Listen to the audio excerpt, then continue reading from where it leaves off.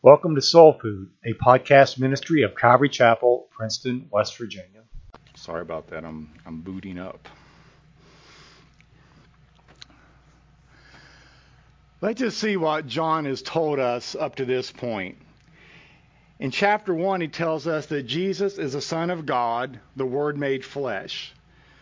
John's position in the first chapter is that a divine being has come among us.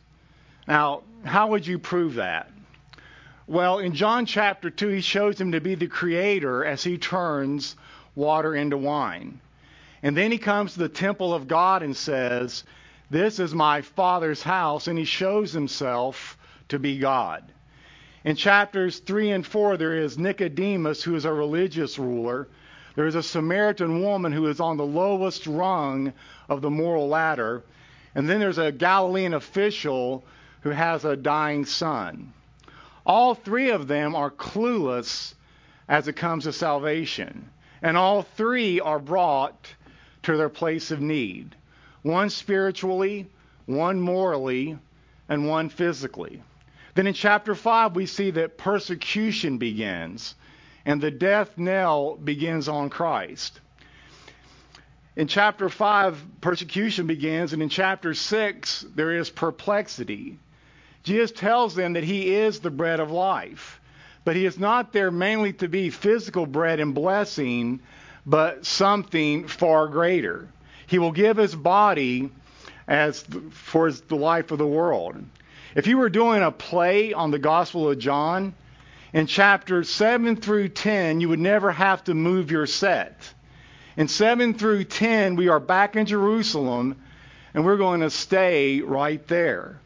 7, 8, 9, and 10 could have been the longest chapter in your New Testament. We could have had about a 200-verse chapter. We're going to see Jerusalem divide right and left over Jesus. And that teaches us that you cannot remain neutral on who he is. When it comes to Jesus, none of us can be Switzerland. Look at verse 70 with me. Jesus answered them, "Did I not choose you the 12, and one of you is a devil?" He spoke of Judas Iscariot, the son of Simon, for it was he who would betray him, being one of the 12. Jesus says that he chose a devil. But I thought Jesus was perfect. How could he make such a colossal mistake? In this choosing, he is not referring to election to salvation, but rather selection to apostleship. He chose 12 men, one of whom was to betray him in the most unthinkable way. After Judas had been dismissed in the upper room the last night, or the night of the Last Supper, then the Lord spoke to the remaining 11 as being chosen for salvation. And he said to them, "You did not choose me, but I chose you and appointed you that you would go forth and bear fruit, and that your fruit would remain, so that whatever you ask of the Father in my name, I may give to you." But if this is so, why did he choose Judas? Why not another? The first and easiest answer to that question is that Jesus chose Judas because the Scriptures foretold it. John 17:12 tells us that, for it says, "When I was with them, I protected them and kept them safe by the name you gave me. None has been lost except the one doomed to destruction, so that Scripture would be fulfilled." This reference is from Psalm 41, verse 9. Jesus chose Judas to fulfill these passages. But to say this is to only push the question back one step further. For now we must ask, but why did God cause such scriptures to be written? Why did God ordain Judas to be among the 12 disciples in the first place? When Jesus came to earth, he had professed, "Here I am, I have come to do your will, O God." Now this will was written in the volume of the book, and it included the choice of Judas as one who would betray him. Now this was a trial for Jesus beyond any doubt. Judas was associated with Jesus for 3 years of his ministry. Yet, Judas was the devil's tool. Even when Jesus retired along with the 12 to escape the worst of his critics, Judas was right there with him. Still, Jesus did not hesitate to do what the Father demanded. Second, the choice of Judas provided an impartial witness to the moral excellency of who Christ was. A.W. Pink observes, his father, his forerunner, his saved apostles bore testimony to his perfections. But lest it should be thought that these were biased witnesses, God saw to it that an enemy should also bear witness. Here was a man that was a devil, a man who was in the closest possible touch with the life of Christ, both public and private, a man who would have seized eagerly on the slightest flaw if it had been possible to find one, but it was not. That's good insight. As a matter of fact, in the end, Judas will bemoan, I have betrayed innocent blood. His was the unsought testimony of an impartial witness. Now, in this we have an admonition. Think about this. The presence of Jesus supplies us with a solemn warning. A person may experience the closest possible contact with Jesus and still not come to him for salvation.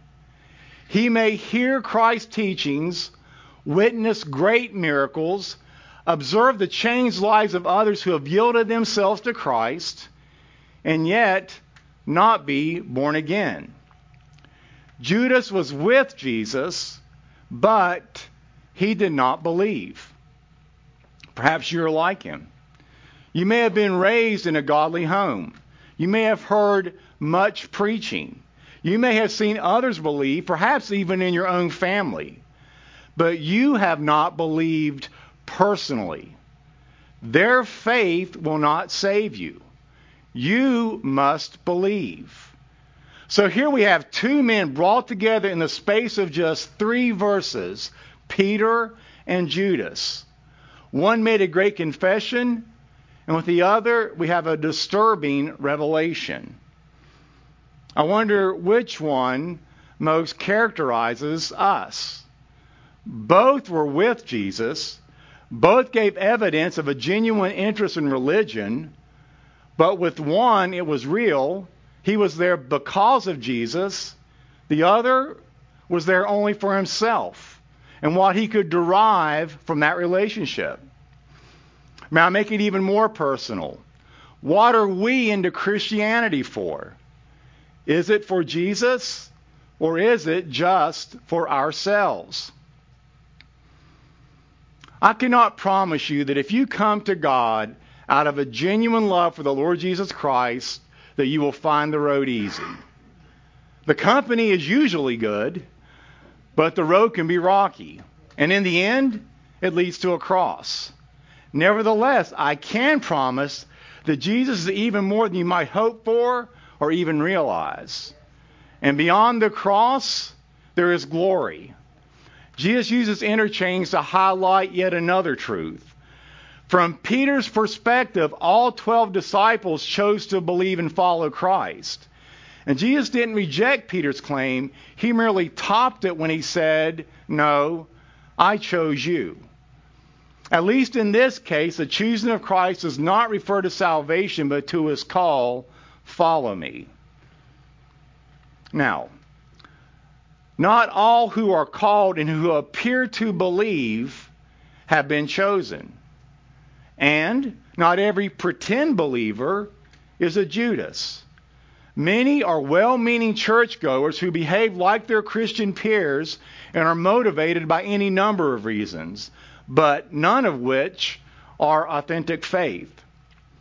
Sadly, they will one day stand before the Savior to hear a rebuke instead of a welcome. They may expect to be rewarded for their acts of good service, but we are saved by grace and not by works. I pray that's not anyone in here this morning. Look at chapter 7, verse 1 with me. After these things, Jesus walked in Galilee, for he did not want to walk in Judea, because the Jews sought to kill him. Now the Jews' feast of tabernacles was at hand. You've heard of people having a food fight. Well, we could call chapter 7 a feast fight. John 7 has 3 different time divisions.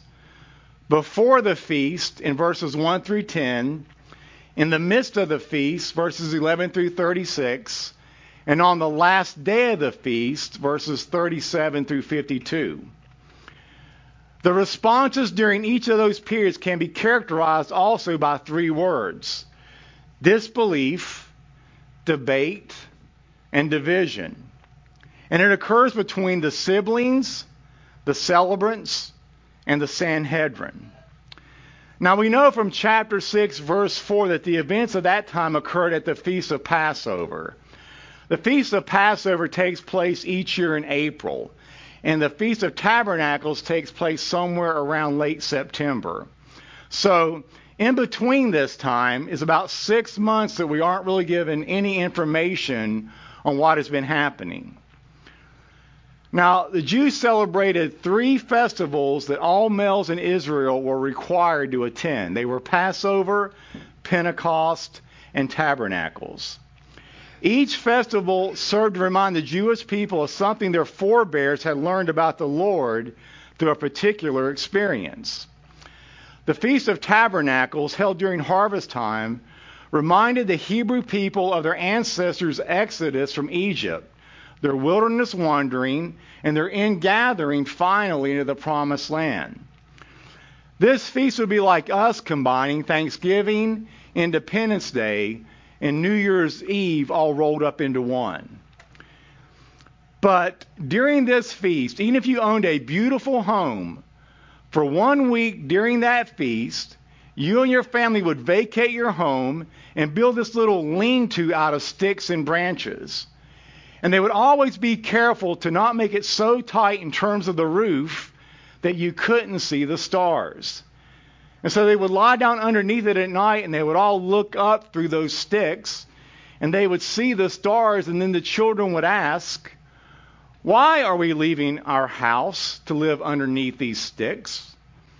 The father would then explain to them, "This is the way our forefathers lived for 40 years as they wandered through the wilderness. And God was faithful to our people through that entire time, and He will also be faithful to us."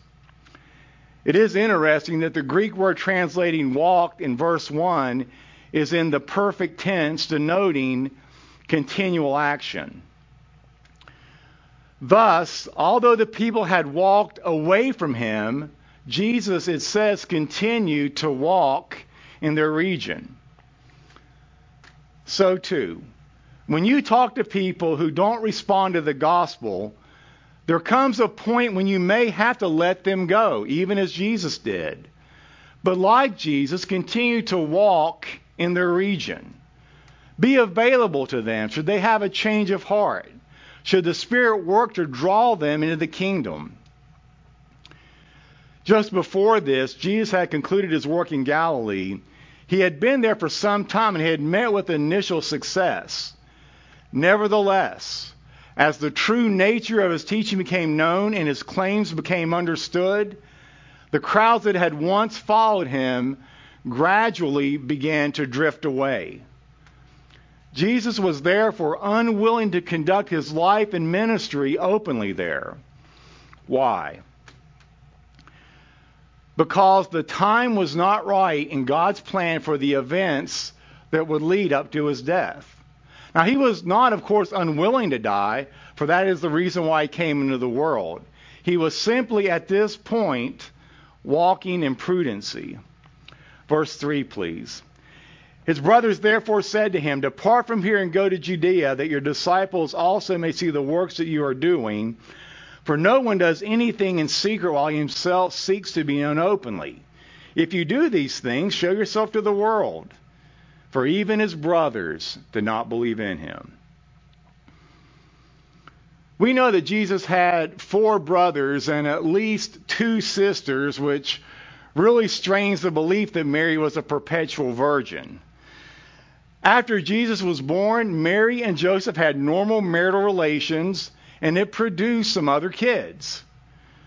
But Joseph and Mary had just one perfect kid. Can you imagine having Jesus as your older brother? How would you like to grow up with a sibling who never even got one beating? Not only that, he never even sinned once. On the refrigerator by his name, there was nothing but gold stars. Thus, his brothers always didn't like him. It was like vacation Bible school every day at their house. Now, it is very likely that his brothers knew that Jesus and themselves didn't share the same Father. And I have to wonder if they scoffed at the idea of an immaculate conception. I wonder, did they just consider it a family fable or some kind of scandal followed by a cover-up? Worse than that, we know from other passages that his brothers were pretty sure that Jesus had went crazy. In fact, they once went to try to bring him back to perhaps a well-padded room with nothing sharp in it where he couldn't hurt himself. At that time, his disciples told Jesus, "Your mother and brothers are standing outside wanting to talk to you." But apparently his family was having trouble with a local tabloid journalist. As the King James puts it, they cannot get to him for the press. For the press.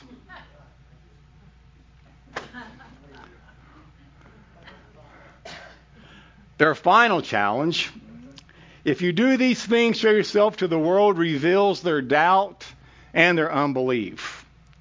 The word "if" foreshadows the mocking unbelief that Jesus faced on the cross, and it is also reminiscent of Satan's challenge during Christ's temptation. Unlike Jesus, they would face no hostility at Jerusalem from the Jewish authorities. The world could not hate them since they were part of it, and the world always loves its own. But the world, as Jesus reminded his brothers, hates me because I testify of it that its deeds are evil. Since it is controlled by Satan, the activities and priorities of this world are inherently sinful.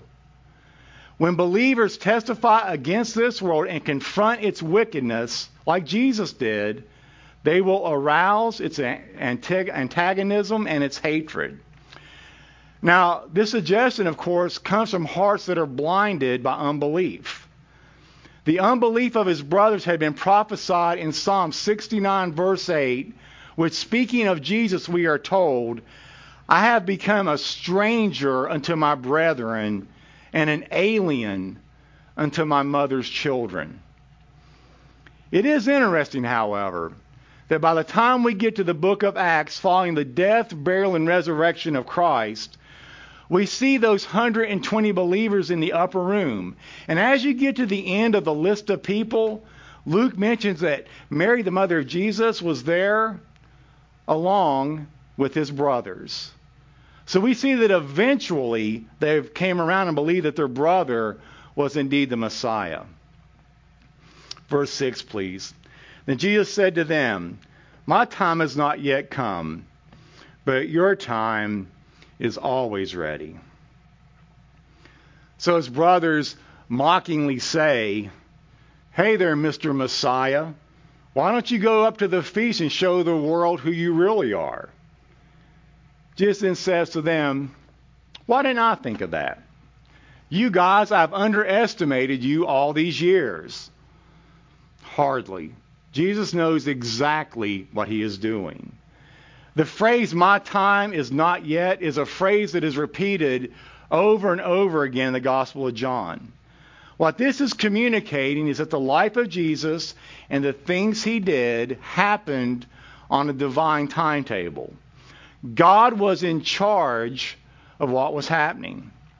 Several times throughout John's narrative, Jesus speaks of his hour or his time. This refers to the moment in which his glory would be revealed to the world. The means of his glory would be suffering, which most of his followers do not understand, even on the eve of his arrest and crucifixion. Secular Greek literature and the Greek translation of the Old Testament use this term to indicate a decisive moment in which one era gives way to another. For example, one might say, when the South declared war, Lincoln's moment had arrived. As believers, it is ultra critical that we understand and accept God's timing. This often means practicing delayed gratification in regards to some of the things of this world. And sometimes what we long for will only be embraced fully in eternity. Otherwise, we can become slaves to our worldly passions. Case in point, one of the biblical words for worldliness is profane. We're told in Hebrews that Esau was a profane person. Why? Esau was profane because of this. If you know the story, Esau and Jacob were brothers. Esau was the older brother, so Esau had the birthright. That means Esau was going to inherit everything. One day Esau came in after a long, hard hunting trip, and he was famished. He smelled this great stew that Jacob was making. He sat down and said, "Give me some of that stew." Jacob said, "Okay, if you give me your birthright. If you just completely give to me your rights to the inheritance of our father, I will give you some soup." What does Esau say? What good is my inheritance? What good is the future if I'm going to die from hunger? Now this, of course, is an exaggeration. But then again, worldly people always exaggerate the importance of the now. We could hear them say, "What good is tomorrow if I'm famished today? I have my needs. I have my urges. I have my desires. I have to be fulfilled right now." There is a place in Romans 13 where the Apostle Paul says, "The night is far spent and the day is at hand. Therefore," he says, "wake up. It's high time to wake up out of sleep." What he is saying is worldliness is a kind of sleepiness. Think about it. When you're asleep, you're only attending to your dreams, but you're unaware of what's really happening truly around you. What is Paul saying? He is saying, wake up to what's truly important in life. Notice verse 7 with me. "The world cannot hate you, but it hates me because I testify of it that its works are evil." The verses that are here are a little bit startling, especially what Jesus says in verse 7 where he says, "The world cannot hate me or cannot hate you, but it hates me." Now, why should we study this? We should study it for this reason.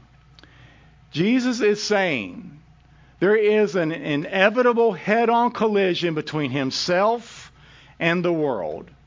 Therefore, between anyone who follows him also and the world. We have to understand this so we are not surprised when it does happen. We also have to understand this so we can question ourselves.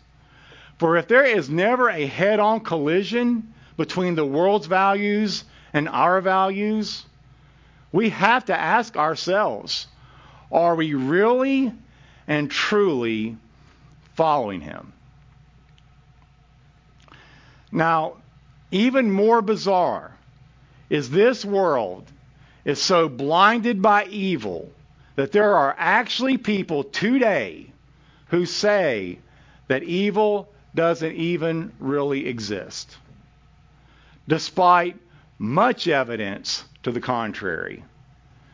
Charles Lindbergh became the first person to complete a nonstop solo flight across the Atlantic Ocean. But Lindbergh and his wife were struck with tragedy when their first child was kidnapped and then murdered. The kidnapping garnered the attention of the entire nation and was called the crime of the century. But before police captured the actual killer, more than 200 people confessed to the crime. Such is the desire for attention, even bad attention. Another infamy seeker was the BTK killer, which stood for bind, torture, and kill.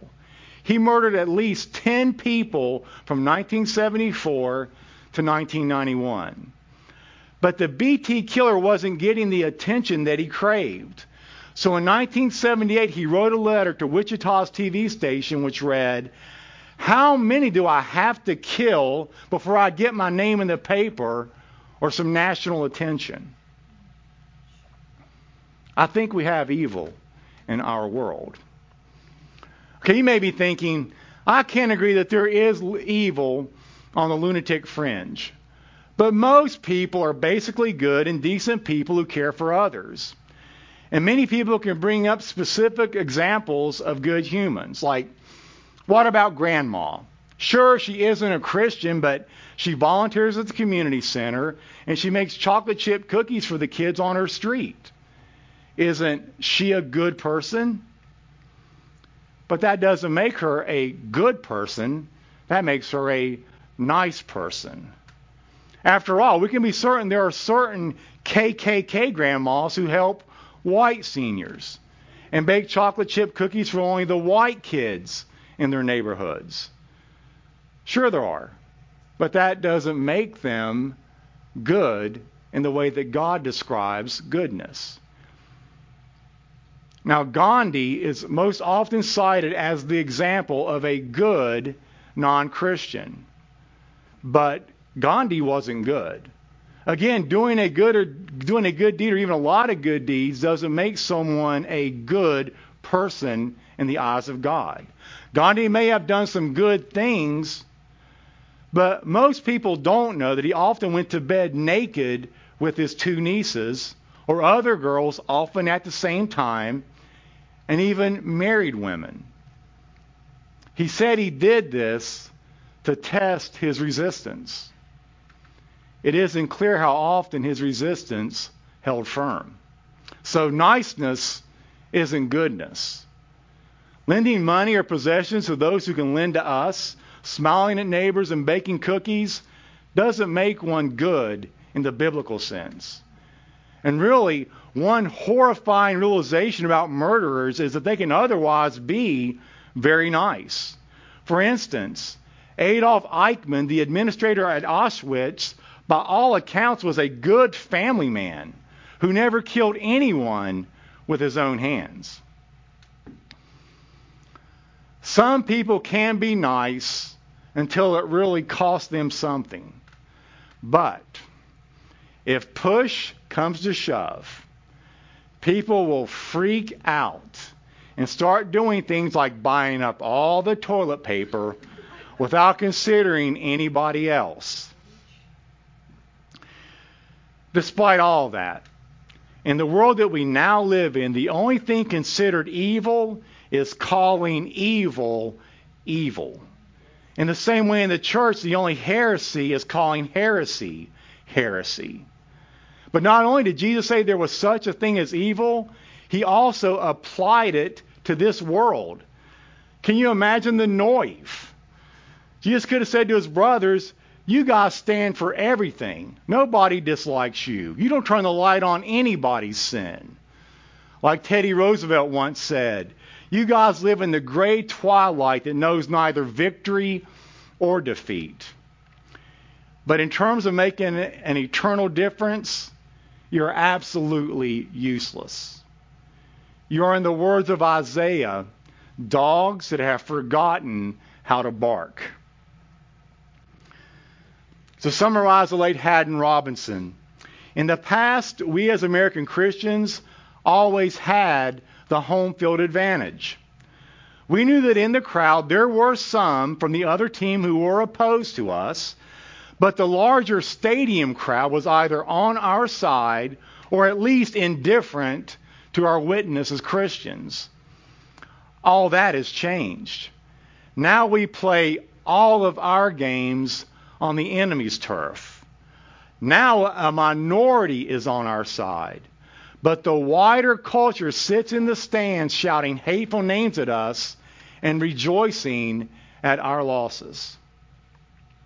This sure isn't a very encouraging sermon, Pastor Bill. Part of the pastor's responsibility is not only to encourage and uplift, but to also give warnings.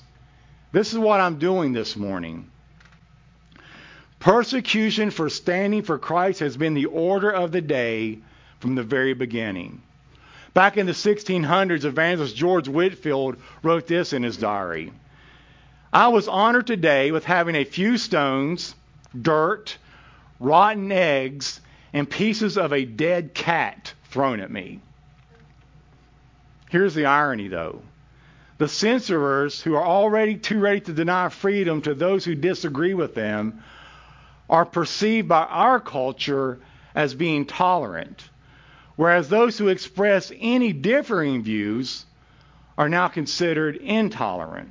In other words, the philosophy of this culture is to preach tolerance, but practice intolerance against anyone who has the courage to express an opposing point of view.